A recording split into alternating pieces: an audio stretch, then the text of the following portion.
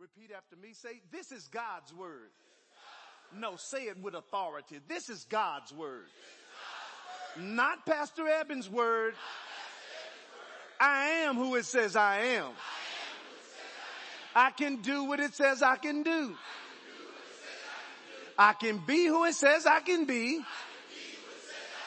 And I will have what it says I can have. Today, I will hear the word of God. I boldly declare that my mind is alert. My heart is receptive. My ears are open. And I better not go to sleep. I'll never be the same. In Jesus' name, amen. Father, thank you today for your word. Thank you for your spirit. Thank you for Jesus Christ, who has made it possible for us to stand before you guiltless. Thank you for his blood that not only washes away our sin, but it forgives us for every sin we have ever committed or will commit, because he was a sacrificial lamb for eternity. So I pray today that this word that you have given me will minister grace to the hearers. And I pray, Lord, that it will remind us, encourage us, and convict us so that, Lord, we can maximize the rest of this year. And I thank you for signs, miracles, and wonders following the word today in Jesus' mighty name. Everybody say amen. Amen, amen. God bless you. You may be seated.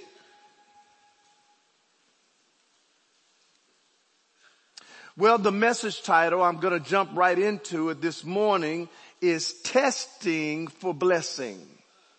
Everybody say testing for blessing. For some reason, and I've been feeling like this for the last month or so, I feel like we are in a short season of testing. In the natural, tests are designed to do three things: evaluate, validate, and verify a person's knowledge regarding information that they have either learned or experienced. And so, I believe spiritual tests are designed to help us see where our faith and our trust is. And then if we pass the spiritual test, it will lead us down the path to blessings and to new levels. And I'm going to show you that this morning. So today I want to talk to you about being tested. Look at your neighbor and say, you are being tested. Yes. And so one thing about testing that I've discovered, ask me what I've discovered. I've discovered that our actions during a test reveal what we really believe, not just what we say what we believe. It reveals not just what we believe, but it also will reveal what we think we believe or what we think we desire. A test is designed to help us see what we really believe. And I believe God tests us so that our hearts don't become deceived. Because deception is when you and I believe something that's not true. And so without a test, everybody say without a test. Without a test, our hearts can be believing something that's not true. And so when a test comes, it presents and helps us reveal to us what we really believe. So what I'm going to do is we're going to look at a couple of people in scripture who God tested so that we can learn about the test that they took and see how they passed them so that the blessings can come from our testing. Because believe it or not, you and I are going to be tested in life. We're going to be tested by God. Amen. So I have 3 points today, and if you need the notes for the message, just raise your hand and our ushers will give you a copy of the notes. But here's point number 1 if you're taking notes, and that is God knows before the test results show. God knows before the test results show. Here's the problem. Most of us don't know. And this is why potentially we're going to flunk. Because anytime God tests us, He's not testing us for us to fail. He's testing us so that we can pass. And here is why. Because if you don't pass, you will have to take the test again. Ask Jonah. The New Living Translation of John chapter 6, they're going to put it on the screen. I'm going to read it. It's quite a bit of reading, but it's going to help us understand the first point, which is God knows before the test result shows. It says, after this, Jesus crossed over to the far side of the Sea of Galilee, also known as the Sea of Tiberias. A huge crowd kept following him wherever he went, because they saw his miracles, signs as he healed the sick. Verse 3. Then Jesus climbed a hill and sat down with his disciples around him. Verse 4. It was nearly time for the Jewish Passover celebration. Jesus soon saw a huge crowd of people coming to look for him. He turned to Philip and he asked him, where can we buy bread to feed all of these people? Verse 6. He was doing what to Philip, church? What was he doing? He was testing Philip. Watch this. For he already knew what he was going to do. Everybody say, God knows before the test result shows. Verse 7 says, Philip replied, even if we worked for months, we wouldn't have enough money to feed them. Then Andrew, Simon Peter's brother, spoke up. There's a young boy with 5 barley loaves and 2 fish. But what good is that with this huge crowd? Verse 10. Tell everyone to sit down, Jesus said. And so they all sat down the grassy slopes. The men alone were numbered how many people? 5,000 people. And then Jesus took the loaves. He gave thanks to God. I want you to notice that. He distributed it to the people, or the disciples, the King James says. And afterwards, he did the same with the fish. They all ate as much as they wanted. Verse 12 says, after everyone was full, Jesus told his disciples, now gather the leftovers so nothing is wasted. That's amazing to me. Because even when we took communion in the Presbyterian church, we didn't have the little wafer that we have. We used real bread.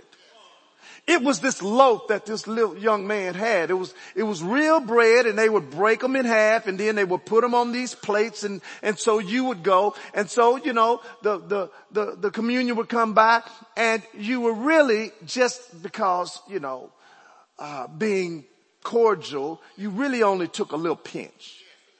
Not me. I was hungry. And I wasn't saved.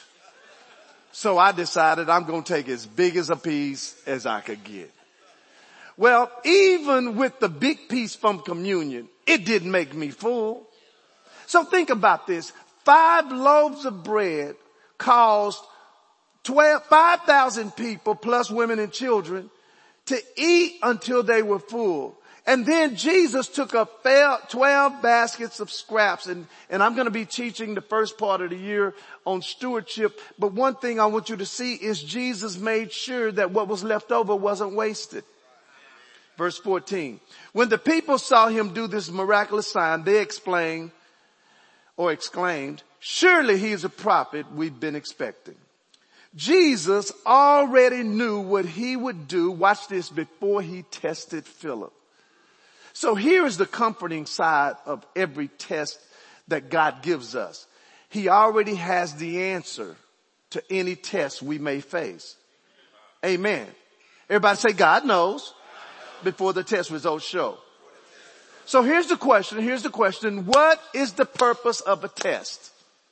Well, I'm glad you asked me. This is point number 2. The purpose of the test. Before every test starts, it's always about the heart. I'm going to say that again. Before every test starts, it's always about the heart. Everybody say, before every test starts, it's always about the heart. In the NIV version of Deuteronomy chapter 8, I'm going to show you that anytime God tests us, the whole point of the test is for us to see the condition that our heart is in. And see, the bad part about you, touch your neighbor and say, he talking to you. The bad part about you is that you will lie to you.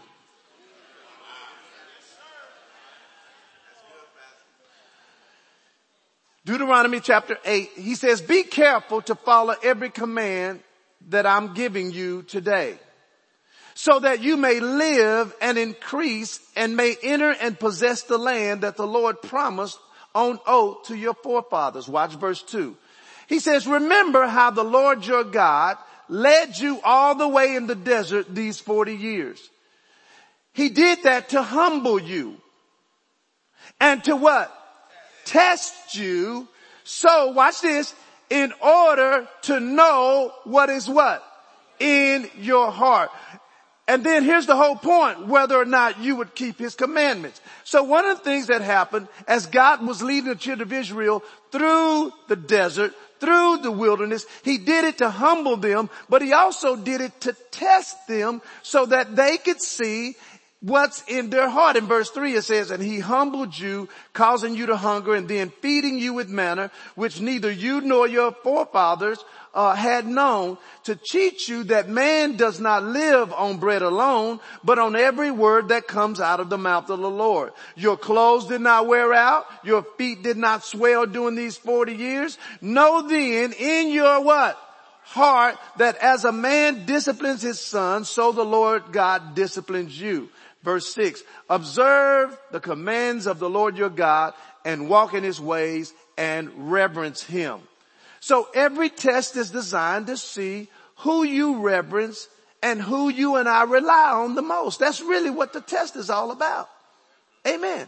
Have you ever experienced what I'm going to call the test of silence? See, at some point in your Christian life, as you walk with God, you're going to experience God's silence. This is when God is not saying nothing. Now, nothing's wrong with God. He's not mad and he's not upset. And what happens a lot of times if you experience the silence of God, what people do is self-reflection, which is not bad. But what happens is they examine themselves for sin or examine themselves to see what's wrong, and they're trying to figure out why God ain't talking, and it ain't that God is mad. It's not that God's not talking. It's just that he's quiet right now. He's not like us that he's got to talk 24/7. So he's not upset. But sometimes when this happens, if we don't understand his silence and his reason, then what will happen is we will take God's silence as God's anger. We will mistake his silence as judgment. Second Chronicles chapter 32, this happened to a king. It says, from then on, I'm reading 2 Chronicles chapter 32 verse 23. It says, from then on, King Hezekiah became highly respected among all the surrounding nations. And many gifts for the Lord arrived at Jerusalem with valuable presents for King Hezekiah too. So verse 24 says, about that time, Hezekiah became deathly ill. He prayed to the Lord, who healed him and gave him a miraculous sign. But Hezekiah did not respond appropriately to the kindness that was shown him, and he became proud. And that can happen too. God begins to bless you, and you think it's you blessing you. Amen. He begins to bless your business. He begins to bless the works of your hand. And if you don't watch it, you will arrogantly think that you're being blessed because of what you did, when really what you did was only a result of him giving you breath to do it. So then it says, but Hezekiah did not respond appropriately to the kindness shown him, and he became proud. So the Lord's anger came against him and against Judah and Jerusalem. Then Hezekiah did what? humbled himself and repented of his pride, as did the people of Jerusalem. So the Lord's anger did not fall on them during Hezekiah's lifetime. Watch verse 27. Hezekiah was a very wealthy and highly honored person. He built special treasury buildings for his silver, his gold, his precious stones, his spices, and for his shields and all of his valuable items. This dude built a safe, basically, to put all his stuff. Verse 28. And he also constructed many storehouses for his grain, his new wine, his olive oil. And he made many stalls for his cattle and pens for his flocks and sheep and goats. He built many towns and acquired vast flocks of herds, for God had given him great wealth. He blocked up the upper springs of Gihon and brought the water down through a tunnel to the west side. Everybody say the west side. The west side of the city of David. And so he succeeded in everything he did. Watch verse 31. However, when ambassadors arrived from Babylon to ask about the remarkable events that had taken place in the land, watch this now, it says that God withdrew from Hezekiah in order to do what, church? That's that quiet period right there. That's that quiet period. And see, we know as new covenant believers that God made a deal with Jesus and said, Jesus, I want you to die for all the people's sin. And when you shed your blood, they will always have access to me. So we know through Jesus Christ, God will never leave us nor forsake us. That's what the scripture says, right? However, there are going to be times when he's quiet. And this is when our relationship with him, listen church, I'm talking to some people right now. Your relationship with him when God is quiet cannot be based on your feelings. It must be based on faith. And that's why the scripture says, for we walk by faith and not by what? Sight. And during these times of quietness, you have to ask yourself the question, am I depending on his presence or am I depending on his promises? See, it's during the silence of God that the test is to press. Everybody say the test is to press. It's when you and I press to get closer even though you may not feel a thing. Amen. Listen, when I leave the house, it doesn't mean I have left First Lady. My relationship with her is still intact. Even though we may not be physically together at the moment, we still have a relationship intact. And that's the attitude you have to have with God when he's quiet.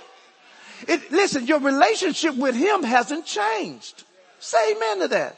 And that's how it is sometimes with God. You and I, listen, during those times, we must become promise driven, not presence driven. Now, if you don't watch it, you'll become so presence driven that when you don't feel his presence, now you walk around like there's a problem. But the only reason we can expect his presence is because his promises told us. See, the whole Bible is based on promises, and it's not just based on presence, it's based on promise. Say amen to that. Amen. So when our walk with Christ, when we understand it's by faith and not by feelings, then watch this now. This is when obedience is more important than understanding. See, if you have a feeling-based relationship, then you'll be like King Saul. It was circumstantial obedience for him. God told him through Samuel, hey, go take that city, wipe everybody out. Wipe the king out, wipe the babies out, wipe the women out, wipe everything out. And you know what? When they got there, they wiped out everybody, but they kept the good stuff. They kept the nice lambs and the nice goats, and then he even saved the king. And so when he came back from the slaughter, Samuel, he looked at Samuel and says, I've obeyed the Lord. And Samuel said, well, what is those sheep that I'm hearing? He said, watch this now. Because he based his obedience on someone else's actions. Listen, when you stand before God in heaven, your husband or wife will not be there. Did you hear what I said? Oh, so you can blame them on what, they made me do it. He made me slap him.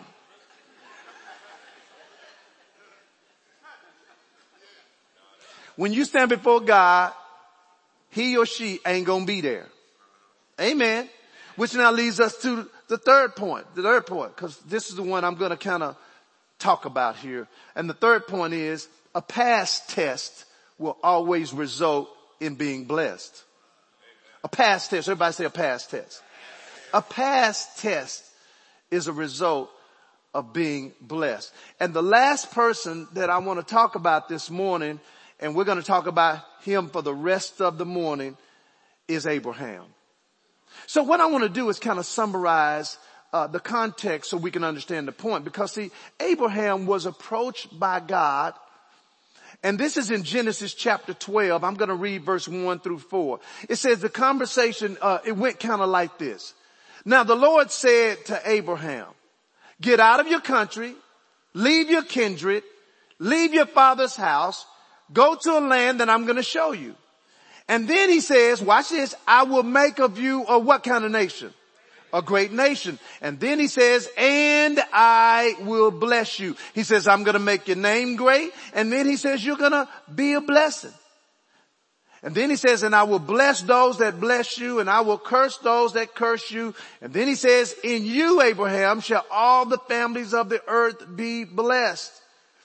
So the Bible says Abraham departed as the Lord had spoken to him, and Lot went with him. And Abraham, watch this, here's why I read that. He was 75 years old when God said this to him.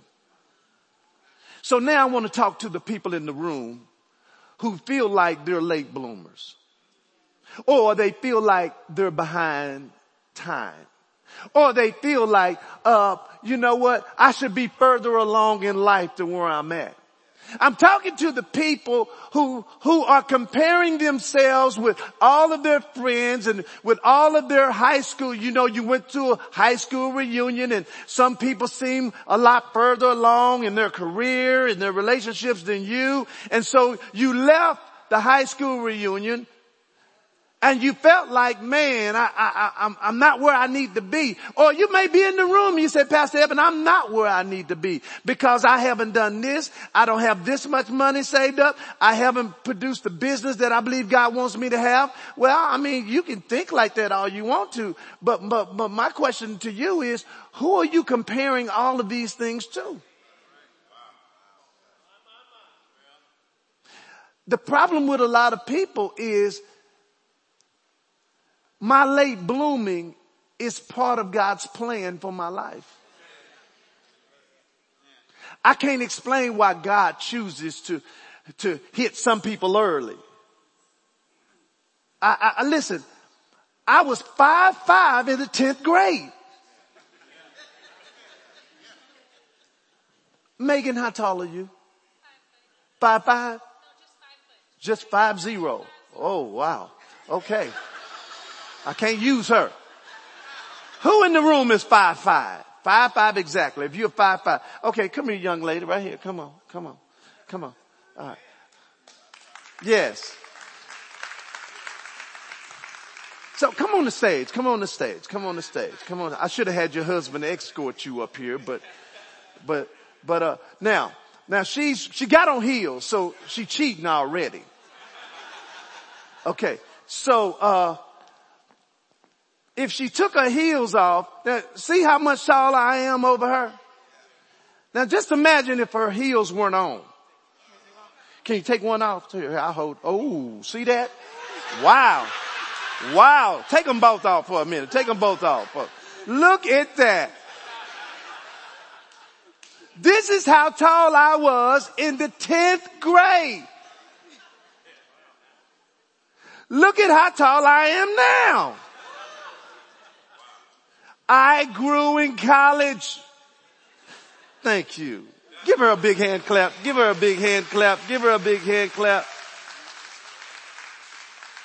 Yes. I grew in college. I was considered a late bloomer. Here's what's interesting though. The doctor, the pediatrician that we went to had prophetic insight. Because he would tell my parents, hey, he's going to go through spurt. He's going to go through spurt. He's going to go through spurt. I was like, well, what is spurt? And when is it going to happen? So I might have graduated from high school, maybe 5'8". I might have grew 3 inches, but I don't think so.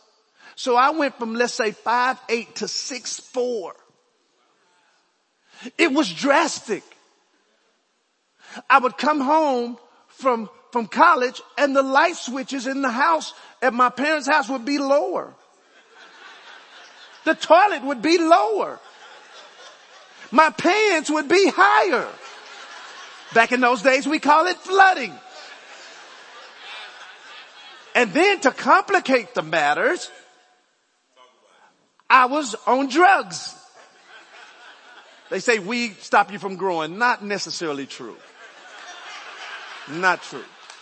It makes you aware of your growing because we would come home from I'd be at the State Fair of Texas, and for the first time in my life, I'm looking over at most of the people's heads.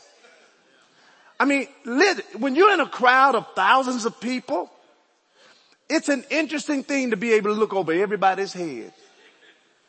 Can you imagine being able to do that and be high at the same time? I told my cousin, I said, cuz, I'm looking over everybody's head. He's like, cuz, you high, man, you high. No, I was high. What's my point? I'm a late bloomer. And when you accept that, see, here's the thing. When you are walking with God, He is not going to let you miss your destiny. So if you are walking with Him right now, you are right where He wants you to be, in the place He wants you to be, with the person He wants you to be with, doing what you need to be doing. He's already calculated your life, and He says, I need them to be at this point in their life right now. Say amen. So Abraham was 75 years old and hadn't even had a kid yet. So watch this now.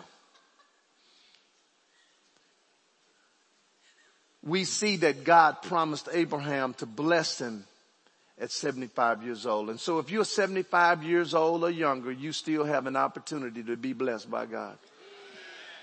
And if you're 75 or older, God can still, the Bible says, you will even bear fruit in your old age. So we can see, watch this now, some time went by before Abraham actually experienced the problem. In fact, Genesis chapter 21 verse 5, they're going to put it up there. It reveals, watch this, that 25 years went by before he actually received the promise that God made him. It says, and Abraham was how old? 100 years old when Isaac, his son, was what? Born. And there are some tests that Abraham had to pass during that time. Sometimes the test you and I have to pass is the what I call the test of time. Amen. Here's a take-home statement that I want you to write down or I want you to think about. Sometimes it takes more faith to wait than it does to start. I'm going to say that again. Sometimes it takes more faith to wait than it does to start. Watch this now. Here's a take-home thought. Everybody say, Here's a take-home thought. Anytime you choose not to wait, you will always make a mistake. Oh, I see this happen with people all the time. I can't tell you how many people have left this church in the name of we gonna start a church. And they started the church, right? And it did not, listen, I didn't feel it was time for them to start a church. But who am I? Who am I? Right? And I'm thinking, I get this. I understand this. And this one particular person, I'm thinking, no, don't do it. Don't do it. But they didn't listen. Right? Because here's the thing. There's a different level of grace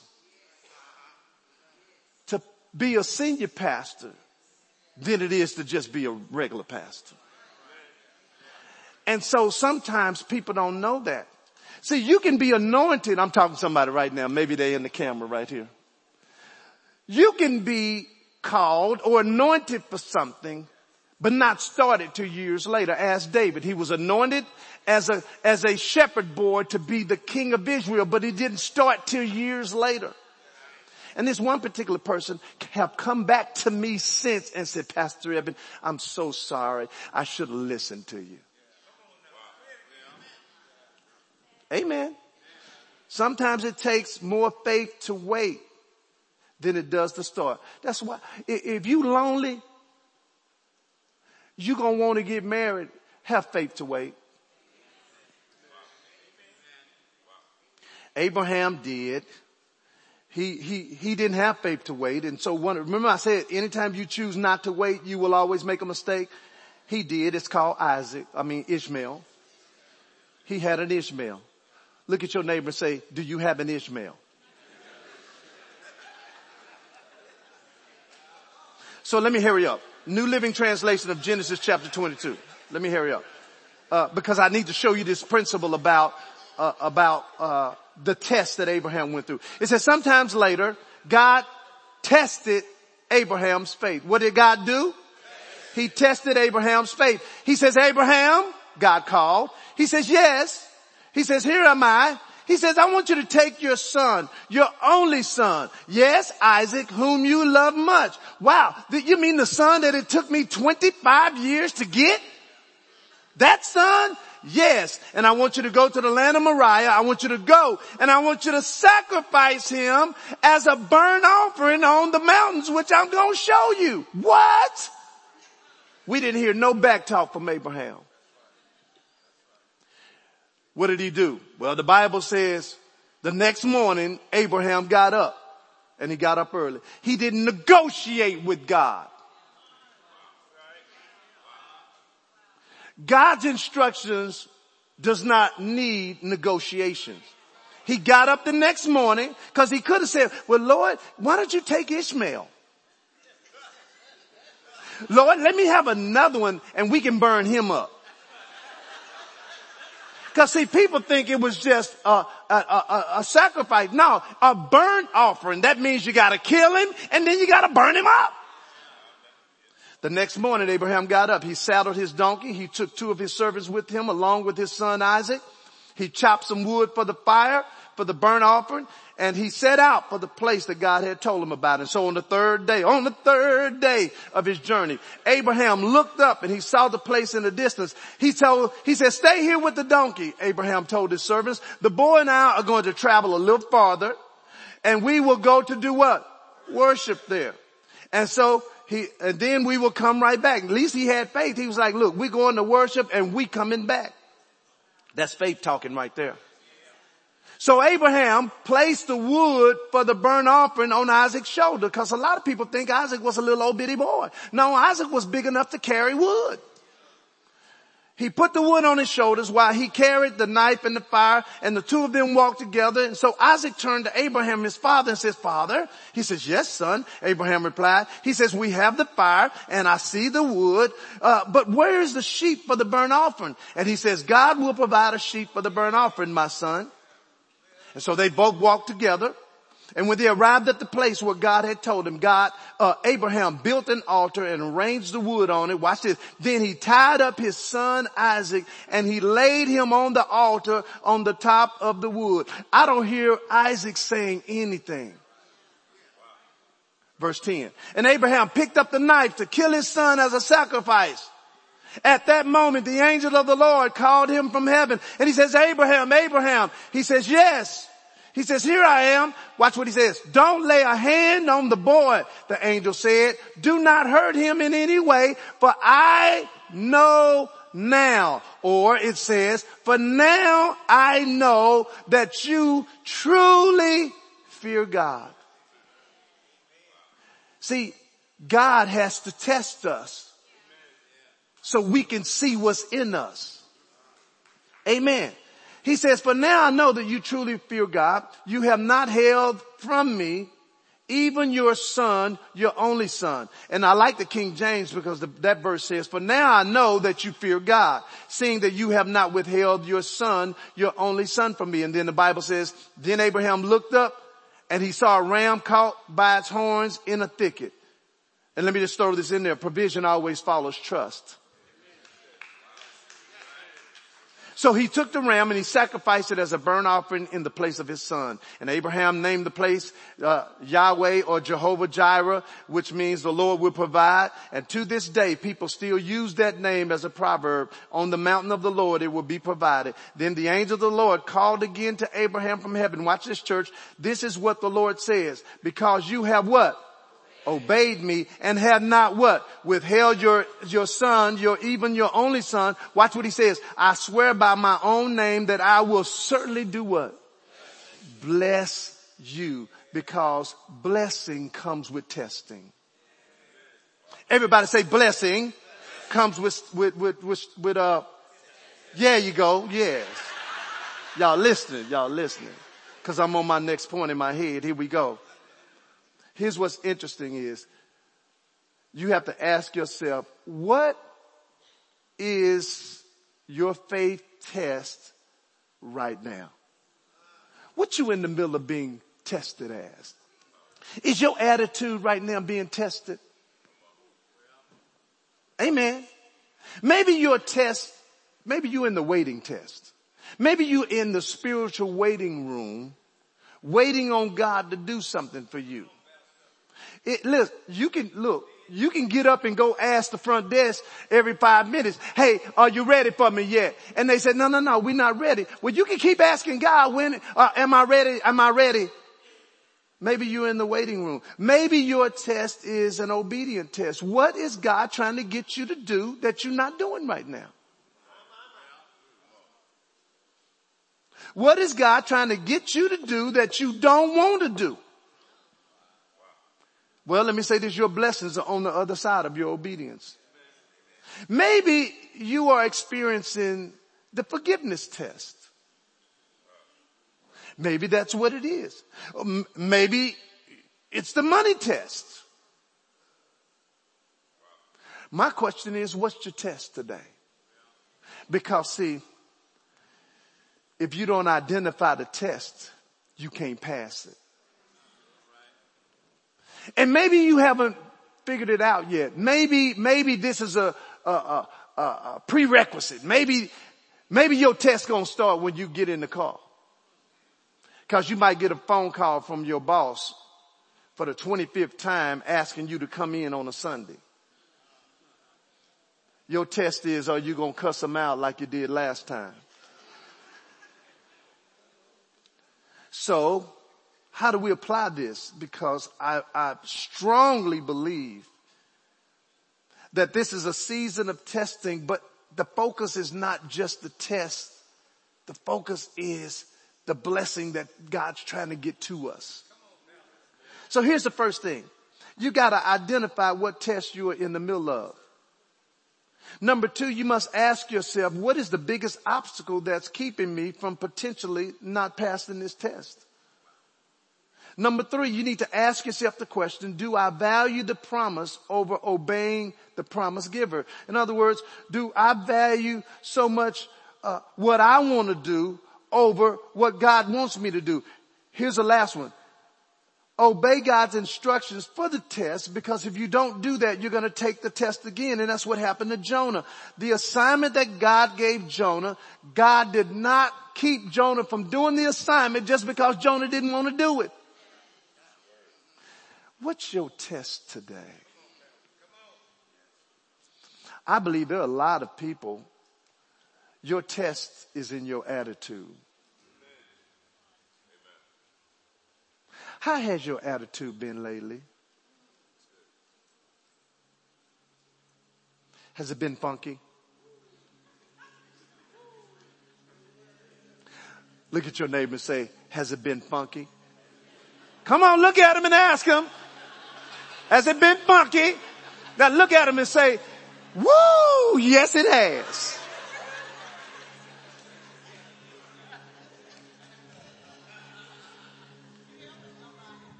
God is testing you. Listen, it's not the circumstances that you're dealing with that's the test. No. That's just that's the symptom. Those are the repercussions of the test. The real test, God is trying to check you so you can see if your heart is straight. I want to challenge you today to get your heart right. Because if you don't, whatever blessings that God has in mind, because He's really expecting you and I to pass. But if not, He's just going to rearrange another test for you to take again. So with every head bowed, every eye closed. Holy Spirit, there are lots of us in this room that are going through a test. And many of them, the test is disguised as a frustration. It's disguised as a situation. It's disguised as a pain. It's disguised so they don't even know that it's a test. But it's a test because it's challenging them on whether they're going to obey your word and deal with it that way, or are they going to deal with it in the flesh. That's how you can know if it's a test or not. Because it's challenging you to respond either with God's word or with how you feel. And so, Lord, I pray today that every person who's in the middle of a test or who's about to enter into a test, that we will let this word be a reminder. Because sometimes we think it's the devil testing us, when it's really you. And you're doing it so that we can see where our hearts are. And some of us have flunked some tests recently. And if you know you flunked some tests recently, here's what I want you to do right now. In the middle of this prayer, I want you to repent. Just say, Lord, I messed that up. I didn't do that right. I didn't respond right. I didn't act right. I didn't do right. I didn't respond right. And so, Lord, I ask you to forgive me for that, because that was a test that I didn't pass.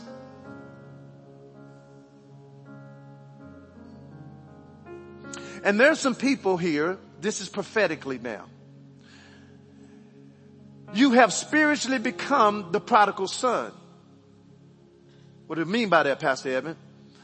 It wasn't until things got worse and worse and worse that the prodigal son finally came to himself. And that's where you are. Things are bad. They're bad. They've gone from one thing. It's almost like a snowball. It's almost like you take one step forward, you take 10 backwards. You're in the middle of this cycle and you don't even know what to do. It's like, man, you are flunking the test. And what made the prodigal son come to himself was a bad situation. And there are some people who are in some bad situations. And God is trying to use that situation to get you to get right. Because it wasn't until after that, the Bible says, the prodigal son, he said, you know what? I've sinned against God. This is called repentance. I've sinned against God. I even sinned against my father. And so what I'm going to do is I'm going to go back home and I'm going to tell my father I'm sorry. And I'm going to ask him to let me work for him. What made that young man get to that point? A difficult time. Why do you think Jonah got swallowed by the whale?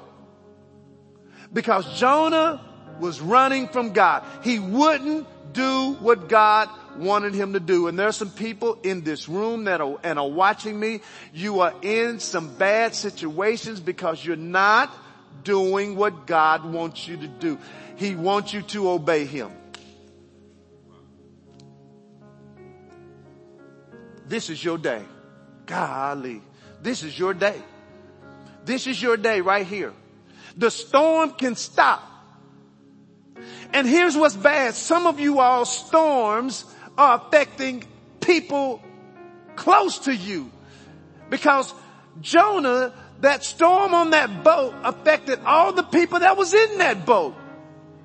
And some of you, where you are, your choices are making now difficulty in other people's life. But you know what? You can stop the storm today if you will just surrender and say, okay, God, I give up. I give up. I give up. Jesus, I give up. I give up. I give up on my way. I give up on what I want to do. I give up, Lord. I give up. I want to come in agreement with that group right there. I'm going to talk about getting saved in a minute, but there's a group that needs to give up and say, okay, God, I'm tired of going through this cycle. I'm tired of going through this storm. I'm tired of now going through this mess, and I'm surrendering. If that's you, raise your hand right there at your seat. Say, Pastor Evan, that's me. I'm in a storm. I've been in a storm. That storm seems like a cycle. It seems like it won't stop. And just raise your hand, raise your hand, raise your hand. Oh, we got lots of people in the storm today. You know what? I feel led today to get in agreement with you for this storm to stop. And if you have enough boldness, with no judgment, because I've been in storms too. Some storms come from the enemy, but some of this storm that y'all, these are self-inflicted storms. I want to pray for you. I just want to lay my hands on you. If you have your hands up and you'd like to come down here, I want you to come. Only the people that raise their hand now, nobody else. If you raise your hand and you want me to pray for you, come right down here. Come right down here. Come right down here. Come right down here. Come right down here. Come right down here. This storm is going to stop today. It's going to stop today. And what I'm going to do, I'm going to lead you in a prayer, and then I'm going to pray for you.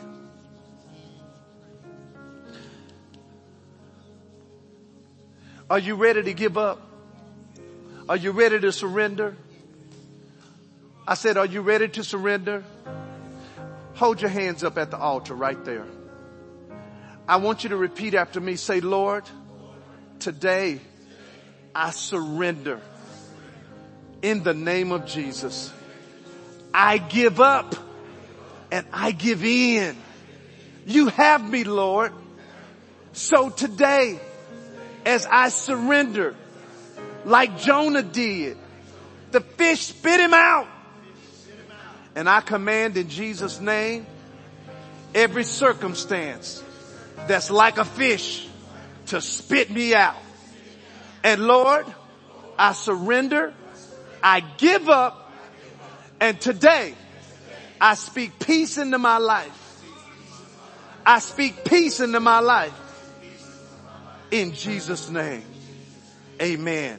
And Father, I thank you for those who are here today